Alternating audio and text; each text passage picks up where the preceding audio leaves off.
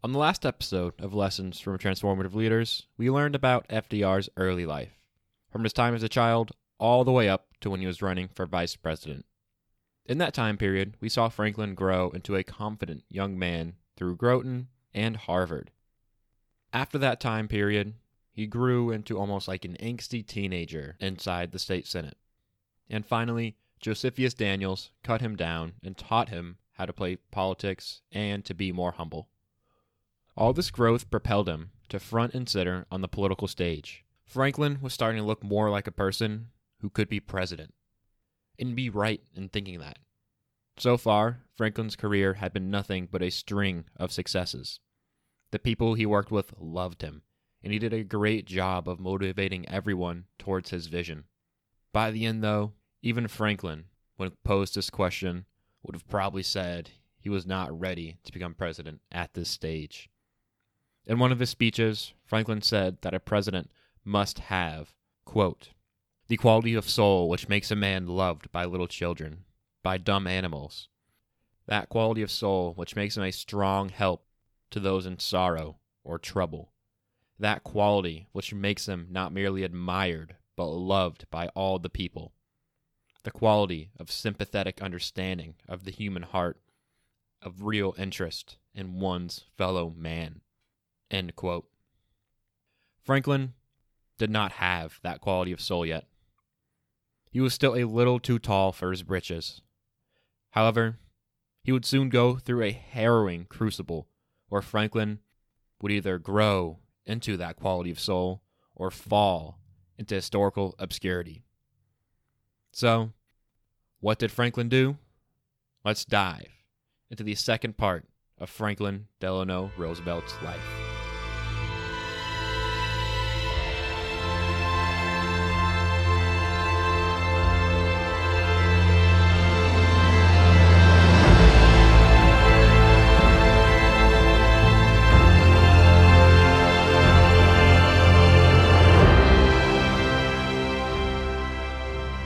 One summer's day in Maine, Franklin woke up feeling like something was off.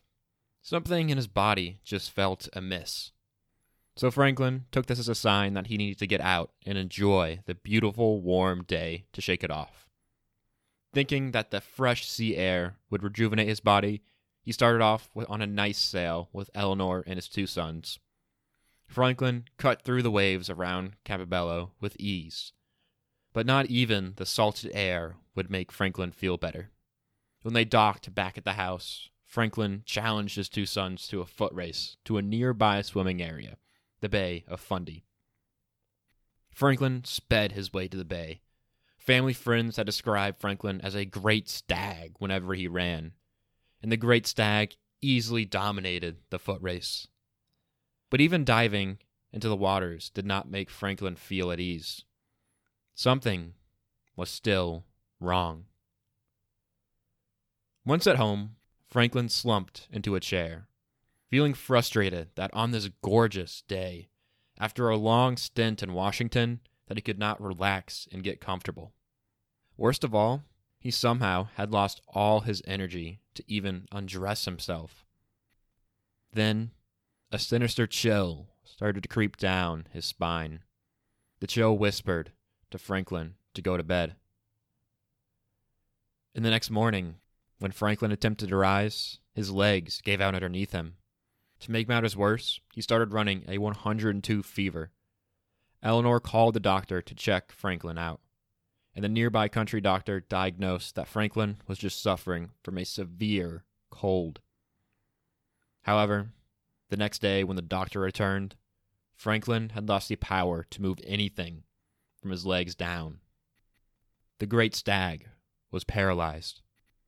Immediately, the family and Lewis Howe, Franklin's closest friend and advisor, requested for another doctor to come in to check on Franklin. But the other doctor, again, misdiagnosed Franklin. So he ordered his muscles to be massaged, but that did not help at all. Franklin's eyesight was starting to give out, and he had started to lose all control of his bodily functions. Finally, at a loss, they called on a specialist, who accurately diagnosed his condition as poliomyelitis. The doctor said that Franklin was on the knife's edge between regaining his most important muscles or complete paralysis. Just like his father passing away, Franklin's life was turned upside down. The once great stag was looking at paralysis in the face. He might never run or sail the same way again. His political dreams were in jeopardy. How was he supposed to deliver a speech? How was he supposed to become president and inspire a whole nation in a wheelchair? In the face of all this bad news, Franklin didn't flinch. Eleanor wrote that he was completely calm. She said that he was like an iceberg. There was never the slightest emotion that was allowed to show. He was eventually checked into a hospital, but things still looked grim. His back and shoulders were responsive, whereas his legs were all quiet. The doctor said that Franklin was not improving, and Eleanor and Lewis believed that he would never walk again. Yet, Franklin was displaying that optimistic attitude we saw last episode. He was writing his friends that he'd be upright in no time, and that'd be back out on the golf course soon. The doctors started to worry that Franklin was being delusional, but they just didn't know Franklin. But there is a significant change in the way Franklin used his optimism compared to Groton when he was friendless and when his father passed away. Franklin's optimism not only helped him through this dark time, but this time he used it to help his family and friends cope with the horrifying reality of polio. During this time, Franklin exhibited an amazing ability to make people feel at ease, even in the face of tragedy. He immediately set about normalizing his condition. He would show his children his withered legs and teach them the anatomical names of the muscles affected. When Christmas came, he insisted on being the one to carve the turkey and even helped with setting up the tree. James, one of Franklin's sons, said that Franklin kept everyone at ease. He made it possible for everyone to participate in regular Christmas activities without feeling guilt or sadness. Even though Franklin was himself dealing with a major crisis, he focused on helping others deal with it. But underneath all that positivity and normalcy laid an iron will. Even though his body was essentially broken, Franklin would mend it by pounding it against the anvil of exercise. Franklin, with the help of a trained physiotherapist, started an exercise regimen to rebuild himself. It was no easy task. Usually, the exercises were so physically and mentally excruciating that people only did them 3 days a week. However, Franklin was determined to get back to his normal life, so he opted to do them every day. Nothing could stop him. Slowly, Franklin would rebuild his upper body. Grueling day after grueling day, he improved. Once he had enough upper body strength, he would ask to be thrown on the library floor, where he would crawl around the floor to gain more functional strength. Eventually, he would pull himself up the stairs. For those who listened to the episode on Fabius Maximus, Franklin was treating each inch of ground he could propel himself across as a small win. He focused on ensuring that he could do all the small things before taking on the challenge of standing. Franklin knew that he couldn't lay in bed waiting for his muscles to come back. He would have to struggle and fight for each and every inch. And with each inch, Franklin's mental toughness and physical features were improving. He went from not being able to sit up to regaining all his upper body strength. However, doctors still believed his legs would never recover. Yet, to say Franklin handled this all on his own would be an injustice to Eleanor and Lewis Howe. Eleanor and Howe both enabled Franklin to focus on his recovery, and in turn, Franklin enabled them to keep up Franklin's political momentum. Eleanor ensured that in the home of Franklin, he would never be treated as an invalid. She would also use her advocacy in the League of Women Voters to further Franklin and the Democrats' cause. And while Franklin was focusing on rebuilding himself, Howe was working tirelessly to ensure that when Franklin was back, there would be a political life for him to return to. So he planted stories of Franklin's immense recovery and how he'll be back in no time. In addition, he wrote to all Franklin's friends, updating them on how Franklin would be back soon enough. Most of all, whenever Franklin started feeling down and losing faith in his exercises, Eleanor and Hal were there to encourage him and get him back up on the horse. However, their version of encouragement was a little rougher than what we consider it today. In all, Franklin was empowering others around him so he could focus on the main crisis at hand. However, even with the positivity, the iron will, and the encouragement, progress was painfully slow for his legs. Months would go by, and he could still barely handle walking in the metal braces and crutches. Every afternoon, he struggled up his driveway. Inch by inch, though, Franklin made progress, and soon that progress would be put to the test. In a show of his progress, Franklin wanted to walk into the offices of Fidelity and Deposit, a bank where he had a symbolic position at. Once the car pulled up and the door opened, Franklin stared at the strenuous ordeal in front of him. He had to make it to the elevator, a feat which would have been simple a year earlier, but now it would push Franklin to his limits. He hoisted himself up with his crutches and braces. Step by step, he made it across the sidewalk. But the most treacherous valley laid before him, marble floors. Drenched in sweat, he pounded his way across the sleek floor, and suddenly he started losing grip with his crutches. With a great crash, Franklin was on the ground, helpless. Onlookers rushed in to ensure that he was okay. But before they could help, Franklin was sitting upright, saying, quote, "There's nothing to worry about. We'll all get out of this all right. Give me a hand."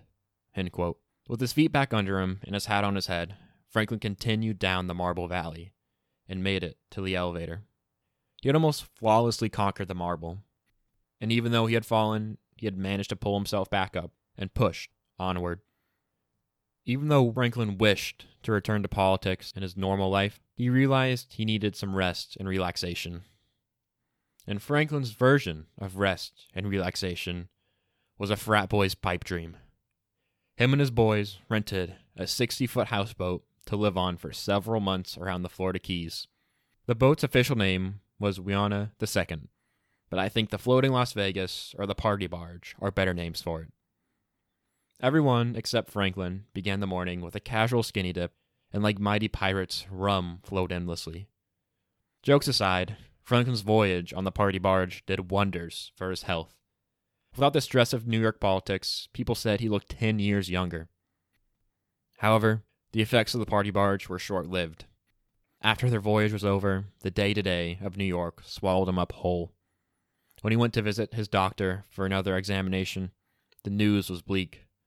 The doctor said that while he was handling himself better than ever, his legs still showed no sign of improvement. He thought that Franklin had reached the end of his road to recovery. But Franklin, with his optimism, ignored the doctor and continued to try to improve himself. During his time in the Keys, Franklin discovered how much the warm ocean waters made him feel better. Maybe he just also really missed the Party Barge days, but regardless, he bought his own houseboat. However, this houseboat made the Party Barge seem like a boat fit for a queen. On this boat, the paint was peeling, and if you look at pictures of it, it kind of looks like someone slapped a mobile home on top of a boat. And as a gift to christen the Party Barge 2.0, Hal gave Franklin a custom logbook with the name of Log of the Houseboat Laruco, being a more or less truthful account of what happened, expurgated for the very young. Franklin loved the Party Barge 2.0. It helped him cope with the recent news from the doctor. People said that he was so depressed on some days that he couldn't pull himself out of bed until 12. But his houseboat helped him relax his mind and get more comfortable with his body. And eventually, after a final cruise in 1926, Franklin had decided he had enough. He attempted to sell the boat until the boat was destroyed by a hurricane. never to be partied upon again. But before that disastrous day, in 1924, Franklin was asked to be the chairman of Al Smith's presidential campaign. Franklin wasn't expected to do much work, but his name and reputation would help carry Al Smith. But that doesn't mean Franklin sat around and did nothing. He worked hard to promote Smith's campaign. However, soon Franklin would be tested when Smith's chosen orator to nominate him at the Democratic Convention passed away. And right before the convention, Franklin was picked to give the speech. A little resistant at first, but then Franklin agreed to do it. The convention would catapult Franklin into new heights of political standing. On June 24th, the convention began at Madison Square Garden. Franklin was met with thunderous applause every day he came into the garden. And the 26th was his big day. Saying the speech was the most easy part for Franklin. The much, much more difficult part was Franklin's walk to the podium. He would be walking alone with only his crutches to support him. A family friend wrote of how much Franklin prepared for this moment. He had taped off the exact distance and struggled day after day. However, that practice still wouldn't put Franklin's mind at ease. And his son James began the walk to the stage, like an iceberg, was displaying his usual confidence. But below the surface, there is a strong tenseness. Franklin stared ahead at the rostrum from the side of the stage. A once easy, short walk for Franklin was now like a walk through the valley of death. Franklin would be walking alone. The last time he attempted this in public, he had ended up on the ground, helpless. But this time the stakes would be higher. One slip could ruin the political stock he had been rebuilding. One slip and was back to square one. As Franklin's crutch pattered on the stage, the whole convention grew dead silent. But in that silence, Franklin willed his way to the podium. He fought and struggled for every inch of ground, ignoring the pain. Some said it seemed like an hour because of how tense the convention was. But regardless, Franklin made it to the podium. Once at the podium, the entire convention erupted. A thunderous sound of clapping and cheering seemed to tear apart the Madison Square Garden. For 3 straight minutes, the convention boomed. They were all in complete awe and disbelief with what they had just saw. And for 34 minutes, Franklin commanded the convention. At the end of the speech, the garden was once again shaking at its foundations. A sort of crazed atmosphere overtook all the Democratic delegates. For more than an hour, they paraded cheering for Al Smith. Yet, while I thought of how Franklin would get to the stage, no one had thought of how he was supposed to get off. So Franklin was just kind of awkwardly standing there, gripping the podium, while the mob celebrated around him. He was like the kid who was left to hold the spot in line at the grocery store while his parents grabbed one last thing, praying that someone would come and get him. And eventually, 2 friends rushed in to grab Franklin, and he was placed in a wheelchair to escape the mob that was encircling. Once safe at home, Franklin told his friends 3 simple words: "I did it." This phrase means so much more than he just gave a successful political speech for his friend. It goes much, much deeper than that. In that speech, Franklin had publicly conquered polio. It might have taken his ability to walk. That's all Franklin let it take from him. In order to conquer polio, Franklin had to work months, spending blood, sweat, and tears. When he wasn't working, he had to display positivity to carry his family through this crucible. With that positivity, he made them feel at ease and normalized his disability to make them feel guilt-free about living their normal lives. The worth ethic, positivity, and normalizing are 3 key traits Franklin used to conquer polio. Once he had mastered those, he would then use them to help other victims of polio. In South Georgia, there are mineral springs, and a friend suggested Franklin to go down there because it might help him rejuvenate his body a bit. And once at the springs, Franklin immediately fell in love with the place. He said he felt his toes for the first time in years. More importantly, at the springs, he saw an opportunity to help those who might not have the money or support he had in his battle with polio, and help them fight their polio. So, he bought the mineral springs and built a rehabilitation center there. As head of the springs, Franklin took over nearly every detail. He brought in great doctors, nurses, and physical education graduates to help him run the place. Even though he lacked a medical degree, Franklin referred to himself as Old Dr. Roosevelt at Warm Springs. Unlike his party barge investment, Warm Springs was built for helping others with their polio struggle. In fact, when his patients were too poor to come to the center, there was an aid fund which Franklin established to help them afford it. When the fund ran out, Franklin personally paid for their expenses. In addition to treating his patients well, he was beloved by his Georgian neighbors. One farmer said that he could make friends with someone with no education, but also talk to the most educated person. He could talk about anything. Franklin also observed and understood the plights of his neighbors too. In Gene Smith's biography on FDR, he wrote that, quote, Franklin learned what it meant to be without electricity and running water, for children to be without shoes and adequate clothing, for a simple grade school education to be beyond the reach of many who lived in the hard-scrabble backwoods. End quote. Warm Springs was another place Franklin would learn and grow. It was a place which set him up for his next step on his long path, the governorship of New York. The political climate in 1928 was the same scene as 1924. Al Smith would be the Democratic favorite, and Franklin would help him by delivering a nominating speech and getting the delegates to vote for Smith. There is one key difference with Franklin's speech this time, though. Instead of catering it to the thousands in the convention, he catered it to the millions sitting at home listening on the radio.